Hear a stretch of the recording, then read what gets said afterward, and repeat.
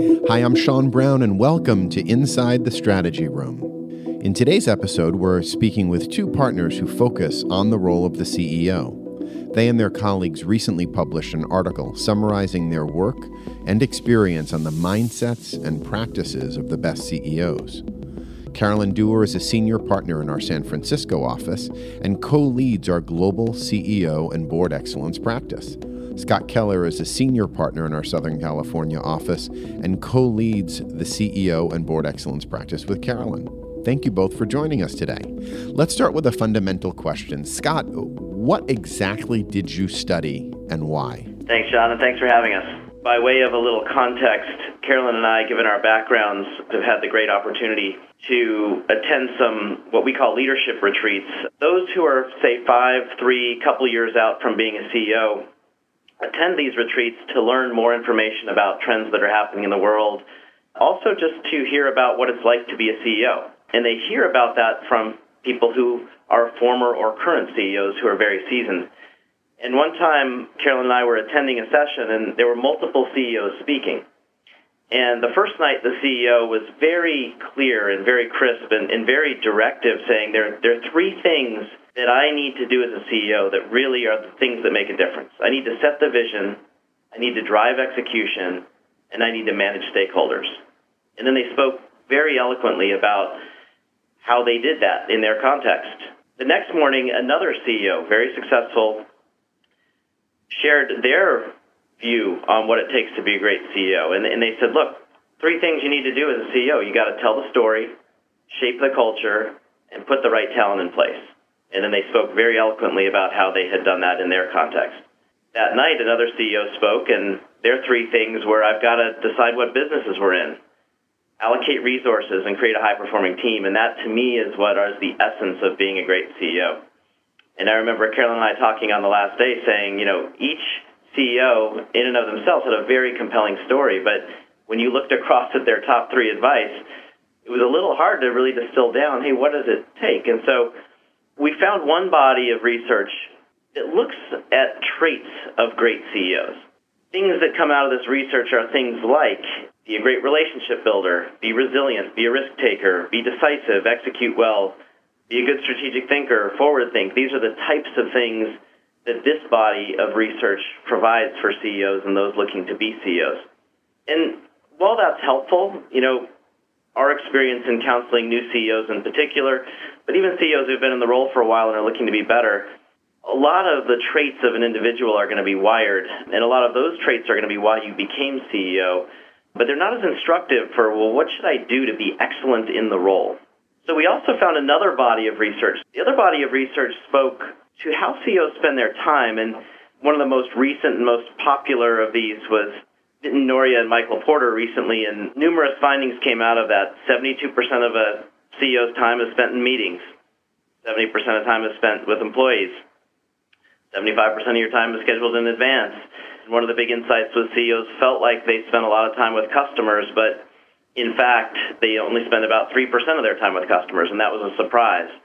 Other things the research said was that this is an all-encompassing role. 80% of your weekend days you will do some work. 70% of your vacation days you will do some work. It's a big job. So that's a lot of helpful information, too, for CEOs to know, hey, here's how time is generally spent. Now, what this didn't do, though, is it didn't really talk about the quality of that time spent. How effective is that time spent? And it also didn't differentiate, how do good CEOs, or maybe not so good CEOs, and great CEOs use that time differently?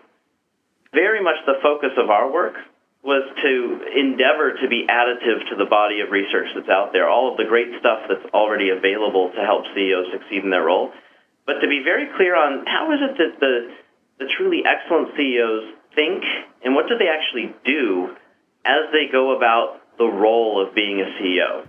So how did you approach these questions, and what, if any, empirical analyses did you conduct? So we've assembled what we believe to be the largest database of 7,800 CEOs that's been put together, really correlating between the performance of those CEOs, other attributes of their tenure, and some of the decisions they made during that tenure. We were able to track some companies over a 25-year period, so it's quite a longitudinal set of data through multiple CEOs, and what does that look like? It's also very intentionally global in nature, so we cover over 70 countries and cross-industry. So we tested to make sure that the insights were broadly applicable across industry, across geographies, across the tenure of a CEO. And we've been diving in on a couple of dimensions. As Scott mentioned, there's folks who are a couple of years out who are preparing for the role. What did that look like? What does it look like as you're new in role, the first year or two? It's more than 90 days, by the way. And then as you're in your mid-tenure, what is that next S-curve? So you've hit your stride as a CEO, you want to maintain and expand momentum. What does that look like? And then towards the end of your tenure, how are you planning to pass over the reins, right? And what we found in the research is that excellent CEOs are actually playing 6 roles at once. And they're unique roles that only the CEO can play. And part of the art and science is understanding the unique piece of what the CEO needs to be doing against each of those dimensions. Okay, so the CEO role has 6 core aspects. Can you take us through them? I know the first one relates to corporate strategy.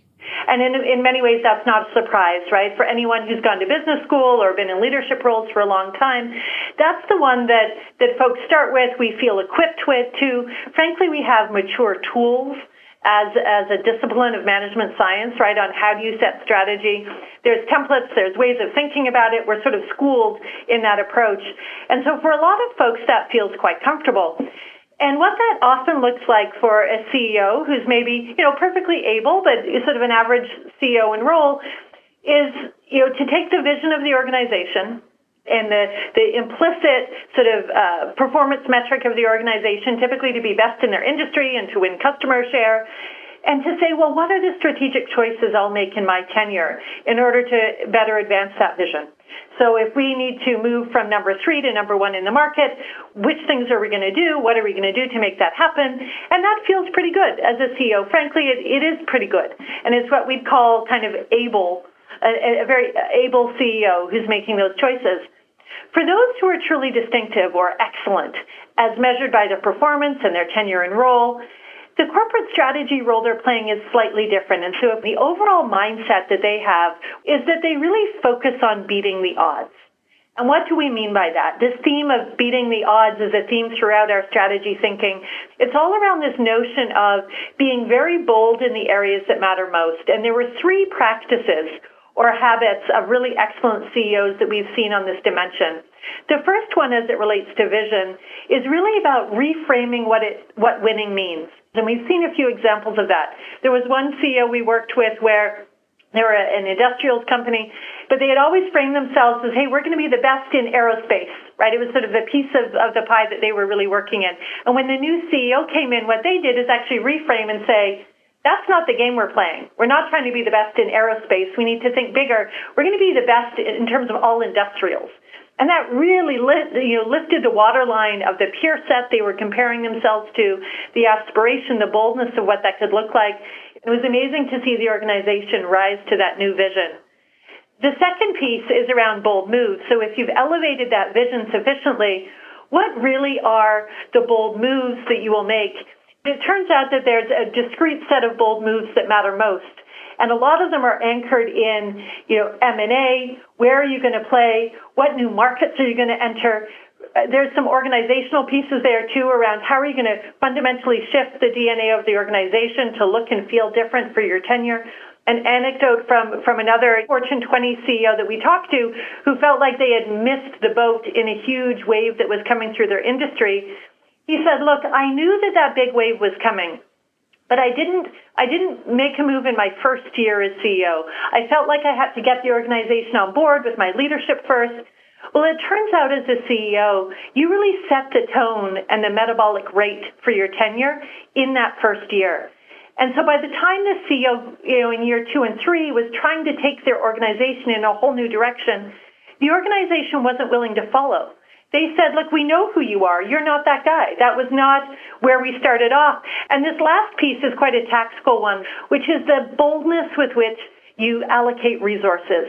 When you look at the research, it turns out most organizations, even if they set a bold vision and really clear strategic choices, they actually only tweak the budgets plus or minus what they were last year. Those who are really excellent take more of a clean sheet approach. And they say, wow, if I were to reallocate 10% or more of my budget each year and really pivot it towards what we're saying matters most, and that means making tough decisions and bold calls, what does that look like? It's quite a difference from what a typical CEO would do. So those are the types of things on the CEO's unique role and strategy that really jumped out at us. That's great. Your second CEO dimension is organizational alignment. What do you mean by that? Sure.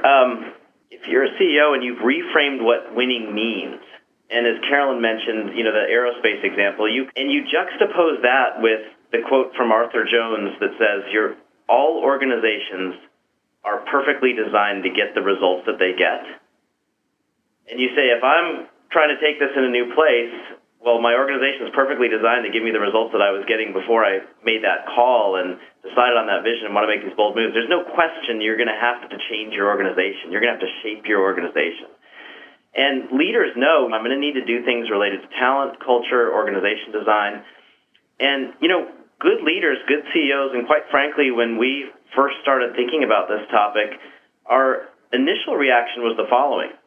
On talent, you got to act on your lower performers and you've got to elevate your strong ones. And this, by the way, comes through from virtually every CEO we've ever talked to, every poll that's ever been done, every large survey. Half of senior leaders' biggest regrets, 50% of senior leaders will say their biggest regret is not moving on low performers fast enough. They knew it in their gut and they just, for other reasons, wanted to wait. Turns out there's another level at which to think about talent. What we've seen with excellent CEOs is they think about that, but they also think about roles. And in fact, they think more about roles and what are the roles in my organization that create the most value for the organization or protect the most value for the organization. In the first conversation with the CEO, say, hey, list your top 20 most talented people. And list the top 20 roles that create the most value for your organization. And then we ask the question, how many of those roles are filled with that top talent? And that's typically also a little bit of an awkward conversation because it's not as many as probably shareholders and the board would like. But what becomes even more fascinating in kind of the big mindset around organization that separates what we believe excellent looks like from what good looks like is this mindset that says, I'm going to put equal rigor and discipline in this realm of organization that I just put on corporate strategy or that I would put on any other more quantitative, operational, or strategic thing that I would do. And what CEOs we've worked with have found is that when that is done, they realize their list, they missed about 50% of the roles. And the reason for that is only about 20% of the highest value-creating roles typically report to a CEO. About 60% are 2 levels down. About 10% are even lower down in the organization than that. And when you bank this up against a new strategy, a reframed vision, bold moves, resource reallocation, you find 10% of the roles on average don't even exist yet. And those might be roles related to data and analytics. That's a very common thing. But it might be related to partnerships, or it might be related to a shift that you're making, so it's marketing talent. So putting rigor and discipline into, hey, what are the roles that create the most value? And you also end up being able to create a talent management engine for the roles that matter most, the 2% of the roles in the company, where you can build very robust pipelines. So how does culture fit into this process of aligning talent with the organizational priorities? A lot of CEOs will look and they'll say, hey, we need to, if they don't have it, they'll put in place an employee satisfaction or employee engagement survey. And they have that survey largely because they have heard a true story, which is the story that says employee engagement is correlated to business performance. That's absolutely true. Unfortunately, that's the equivalent of saying, hey, if you weigh yourself every day on the scale and you're between this range of weight for your height, you'll be healthy. There is a correlation between weight and health, but it so happens that that scale won't tell you if you have high blood pressure. It won't tell you if you have diabetes. It won't tell you if you have early cancer. It's why you go get an annual physical. And so CEOs, using that same analogy, they go beyond engagement. It's things around how the company innovates. It's how much role clarity there is. It's how externally oriented they are. Number of things like that engagement surveys don't pick up. So great CEOs tend to look broadly at, well, we call it organizational health, but all of the dimensions that are the soft dimensions that correlate to business performance. They measure that, they manage that, and when you manage the full set, not just employee engagement, but the full set of elements that go into shaping a culture, factually you have more than twice the likelihood that your strategy will be executed. You also, over time, will have 3 times the total return to shareholders that other companies who aren't tending the full set of elements have. There's a very clear set of levers that can be used in a very programmatic way to shape culture. It's role modeling, storytelling. It's the formal systems that you have at your disposal, so that's incentives, structure, process, and system. And it's the capability and skills that you give your employees. And when you use those levers in a very methodical way to shift your culture on the dimensions that matter, you see very different results than the typical engagement survey, which would push things back into the organization and say, hey, create your own plan in every individual area. Got it. Now, in terms of organizational design, is there something excellent CEOs do that others don't? On organization design, they'll know that, being clear on what is the organization structure that we need to take us forward and getting clear on roles within that structure. Key thing we see leaders do is they're very explicit on not just what is the stable part of my organization, meaning what's our primary access. We have geographies, we have products. It might be a few signature processes. We all have the same talent management process. We all have the same risk management process.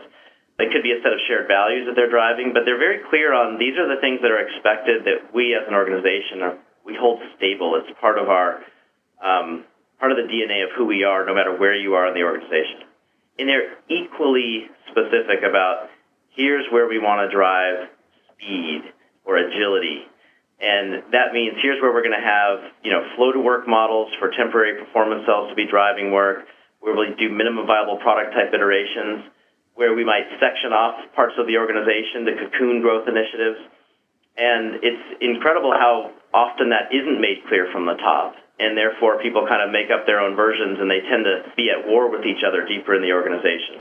So another of the 6 dimensions is team and processes. How do those differ from your points about roles and culture and organizational design? We all know this is important. Teamwork makes the dream work. We've all heard that. Most people nod their heads. People who have high-performing teams are 1.9 times as successful from a financial performance standpoint. The facts are all there. The facts are also there. This is hard, though. So be warned. This can feel easy, but it's hard.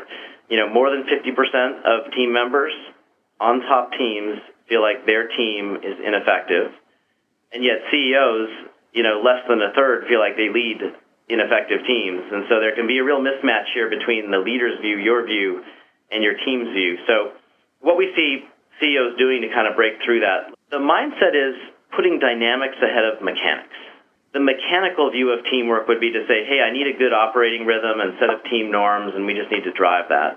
The mechanical view of decision-making would be we need to consider multiple scenarios and then pick a no-regret move amidst those scenarios or be clear where we're taking big bets. A mechanical view of management processes would be, look, I need to make sure each of my management processes work well, and I've got someone accountable for driving them, whether that's budgeting, whether it's long-term strategy, whether it's performance management, whether it's IT prioritization, et cetera. That's more the mechanical view. That's good, by the way. The dynamic view would say, I am regularly going to gut check the composition of my team to make sure it's the right talent. I'm going to also separately very clearly show resolve in terms of how close I get to my team members. This is an interesting differentiator where CEOs need to maintain enough distance to be objective and yet enough closeness to gain trust and loyalty with team members. And that's not an easy thing to do. Showing real resolve to get that relationship right on the team with each team member is very important. And then the team dynamics themselves, Admiral Eric Olson, who was an admiral in the Navy, and he also led the Special Operations Command for the U.S. Armed Forces. He has a quote he often shares, and it basically says this. It says, leadership is what you tolerate in your presence. And what we find great CEOs do when it comes to team dynamics is they don't tolerate people putting other interests ahead of the company needs. They don't tolerate discussions being theater rather than substance. They don't tolerate having the meeting outside of the room, and they don't tolerate backsliding on decisions or disrespect for one another. Then it makes a big difference in terms of the dynamics that you'll have on a team. Well, let's talk about processes. How should CEOs approach their decision-making processes and management? There's a number of biases that creep in, so if you're just using scenarios to make sure your decisions are robust, there's a number of other techniques to work against confirmation biases, social biases, optimism biases, all these things that just naturally are part of the human nature. And then on management processes, what can often happen is you have situations where the strategy process will emphasize, stretch targets, and the budgeting process will emphasize stretch targets. And then at the end of the year, the performance management process, which is separate, will actually penalize people for not hitting their stretch targets. Or you have situations where you have an agile product development kind of methodology being applied in one area, but you've got a very old, archaic technology queue that's more one-size-fits-all in another area, and so they work at odds with one another. Or your risk management processes slow things down that otherwise are meant to be part of the agile part of your organization. So the punchline here for CEOs is think about, do all these things work together in a system? As W. Edwards Deming mentioned, a bad system will beat a good person every time. Indeed. One of the key responsibilities that many incoming CEOs will not have had much experience in is in dealing with their board. How do the best new CEOs approach this? Absolutely. It's interesting because the good CEOs, when they think about board, we hear two things, right? One is, wow, it actually takes up a lot more time than I was expecting. The other piece we hear from sort of good or average CEOs is they're quite focused on having good board meetings themselves. And so making sure the meeting goes well, that it has the right agenda, and that they're able to sort of push through and continue with their vision without too much interference from the board, to be sort of perfectly frank. When we think about excellent CEOs, the mindset is quite different. But it is linked to this notion of how do you help the directors themselves, the individual board members, and as a collective, help the business and help you as the CEO. And there's a number of dimensions driving that, right? One is, just the boards themselves are being asked to play an increasingly active role by the markets and by the public. And so boards are in a transition period right now where they are grappling with what is their role, what is the degree to which they should be involved in the business or not. As the CEO, you can help to shape that thinking, right? You can actually promote a really forward-looking agenda and help focus the board on the most forward-looking items where, frankly, you could use their input, you could use their expertise as we look towards the future. From a relationship point of view, they think well beyond the meeting. So the board meeting, to be honest, is sort of, if you wait till that point to engage folks, you've kind of missed it, right? And I think CEOs are often surprised both the value and the importance of engaging with individual board members. That board chair is a crucial ally of yours, a crucial person for you to build a deep relationship with. But frankly, so are each of the individual board members, especially as a new CEO, meeting with them one-on-one, understanding what their agenda is, what keeps them up at night, what the types of questions are that they think about. Not just that you can accept that as your to-do list, but so that you have that information and you know what is likely to come up. So really thinking about an active role there. And that evolves through your tenure until we get to this third piece around the capabilities of the board itself. One is the composition of the board itself. To the extent that you're setting a new vision and a set of strategic priorities, what are the types of skills and attributes and experience you need of your board members? And is that represented on your board? Do you have the global reach that you need? Do you have someone or multiple folks who have scaled a business at the same inflection point that you are at? Is this the board for the go-forward company, or is this the board for the company that has its been in the past? And even if the same folks stay on the board, how do you bring them along? How do you build those capabilities? What are the kinds of learning sessions you have for the board, both on content as well as the decision-making that you need from them? How will you work with the chair and the board themselves to get them up to speed on some of the digital transformation, some of the agile transformation, some of these newer and important things, journeys that companies are going on, and what does that look like? Got it. Thanks. CEOs also spend a lot of time dealing with external stakeholders, which is increasingly critical these days. What kind of external stakeholder issues do CEOs most commonly need to tackle? There's two pieces really in this. One is we talk about social purpose. There's been a huge shift in this, even in the last couple of years, where it used to be corporate social responsibility was something you could park on the side. Increasingly, that no longer works, nor is the relevant way to think about social purpose. And excellent CEOs are integrating the social purpose of their company inextricably with the core business competencies that they have. What does it look like for your company, not to write a big check and hand it over in a ceremony, but what is it the competence that your company has, and how will it use it both to drive the bottom line, as well as be quite articulate about why this organization exists in the world and how it can really advance social good and advancement as well, and thinking broadly about that.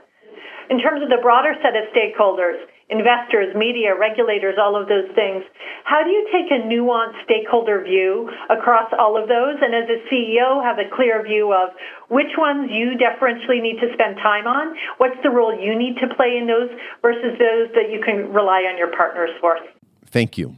So we're at the sixth dimension now, which is the most individual one, but vital to all the others. It's how CEOs organize both their time and their energy. Can you talk a little bit about that? Sure. CEOs we've worked with, particularly the more seasoned CEOs who are more towards the end of their tenure, they will often point to this as, actually you should start here, because if you don't get this right, everything kind of falls apart. In fact, Steve Tappan about 10 years ago wrote a book called The Secrets of CEOs, and some of the headlines like 50% of CEOs feel incredibly lonely. Just the amount of frustration, disappointment, irritation, exhaustion that can come with the role. Being a CEO should come with a health warning. And it is this personal working norms that helps you ensure that you can kind of handle the stress and handle the irritation and move beyond the exhaustion. Good looks like staying organized and efficient. Great is more about doing what only you can do. And what that means is having an office that doesn't just help manage your time, but also manages your energy. Everyone has a unique set of things that give them energy and things that deplete their energy, and being self-aware of what that is, and then building your days and having your office build your days and weeks such that you avoid what in the work Tony Schwartz does around energy, which is kind of very famous in terms of energy management, to avoid what he calls energy troughs. That cascading set of meetings that take you down to that really exhausted place that mean you're going to be short with people, you're going to be on edge. Instead, putting something in the middle of that, lunch with a frontline employee, a meeting with a customer, things, kind of to break up that energy and not get into an energy trough. Got it. So it's really important not only to think about how you're focusing your time, but almost how you're sequencing it and making sure that the things that you really enjoy, that give you energy, are there in your schedule to sort of give you that boost during the day. So do you have any advice on how the people who support CEOs can help them do that, not just on this last dimension, but on all six? And have you seen any CEOs organize their executive team around the six mindsets and practices to help them be more effective? It is a lot, and I think the key is, as you're supporting a CEO, how do you think about what is the unique role that only the CEO can play? And how do you help remove any clutter that's getting in the way of that, right? If there's things that others can be doing, let's make sure they're doing it so that the highest and best use time of that CEO is really focused, for example, even on stakeholders, right? Which are the handful of investors that's important for them to relate to, or the handful of external regulators and things? What does that look like? And that can be supported organizationally. As you said, strategy, there's obviously, typically an owner there. Organization, that's about elevating the CHRO into a truly strategic role, making sure you have the right person in role to play that strategic thought partner as opposed to just sort of a practical role. Even on external stakeholders, both Scott and I have seen a couple of CEOs create a stakeholder relations role, which is whether it's a formal role or it's a first among equals person who convenes investor relations, government relations, CSR, a person from HR looking at team member relations, a person from marketing. How does that group self-organize and bubble up both coordinate amongst themselves and bubble up what is truly important that only the CEO needs to pay attention to across that stakeholder group. That's one we've seen be quite effective, but isn't typical. The same on team and process, right? Who is it who will look across strategic planning, budgeting, the ITQ, workforce strategy, all of these big management processes, and make sure they're interlocked and that the right interdependencies and things and handoffs are happening. That's another role I've seen created. Thank you. So let's switch gears. What really makes for a great leader versus a good leader for an organization? Good looks like being the leader the organization needs you to be. Great leaders tend to move beyond that, and they find a way to be authentically themselves while still delivering on that which the organization needs them to be. This is something where understanding the legacy you want to leave, understanding what you stand for, making that clear to people is part of the reasons why you're making the decisions you're making. It not only has the effect of you're being your full self at work, and that's enabling you to kind of have more energy yourself, more resilience, more durability, so to speak, but it's also helping people understand the why of what you do so that a lot of the rumors or otherwise kind of rampant guesswork that can happen in relation to CEOs is kept to a minimum. Choosing authenticity in your leadership model is part of mitigating that. So CEO positions also entail a lot of power, which can sometimes lead to big egos and even hubris. Any advice on how the best CEOs stay grounded? There's fascinating research out there that the more senior you get, the more you lose the ability to even understand when people are kind of giving you a fake laugh. The boss tells a joke and everyone laughs, and it's very easy, especially when you have early success, to get into a place where you start to feel a bit invincible. You tune out the critics. And so what we've seen excellent CEOs do is they build in ways to they stay hungry, but they stay humble. And they stay humble because they take time to get out with the rank and file. They have an inner circle that is an inner circle built to kind of feed them just the truth, keep them honest, keep their feet on the ground. And they also have a wonderful way of building into their lives kind of things that remind them that the CEO role isn't forever. They're still going to be a human being afterwards with many, many more years where they're not CEO. And staying true to who do I want to be as I prepare for that life as well is quite an important way to guard against hubris also. Carolyn, Scott, thank you so much for taking the time with us today. Absolutely. Thanks, John. Thanks, John. It's been a privilege being here. Appreciate it. And thank you to our listeners for joining us inside the Strategy Room. A transcript of today's podcast will be posted on McKinsey.com under the Strategy and Corporate Finance Practice page, where you can also find links to our previous sessions. If you'd like to receive our latest insights, sign up for email updates on our website, follow us on Twitter at MCK Strategy, and connect with our community on LinkedIn via the McKinsey Strategy and Corporate Finance Practice page there. Thanks again for listening. We look forward to having you join us again soon on our next episode of Inside the Strategy Room.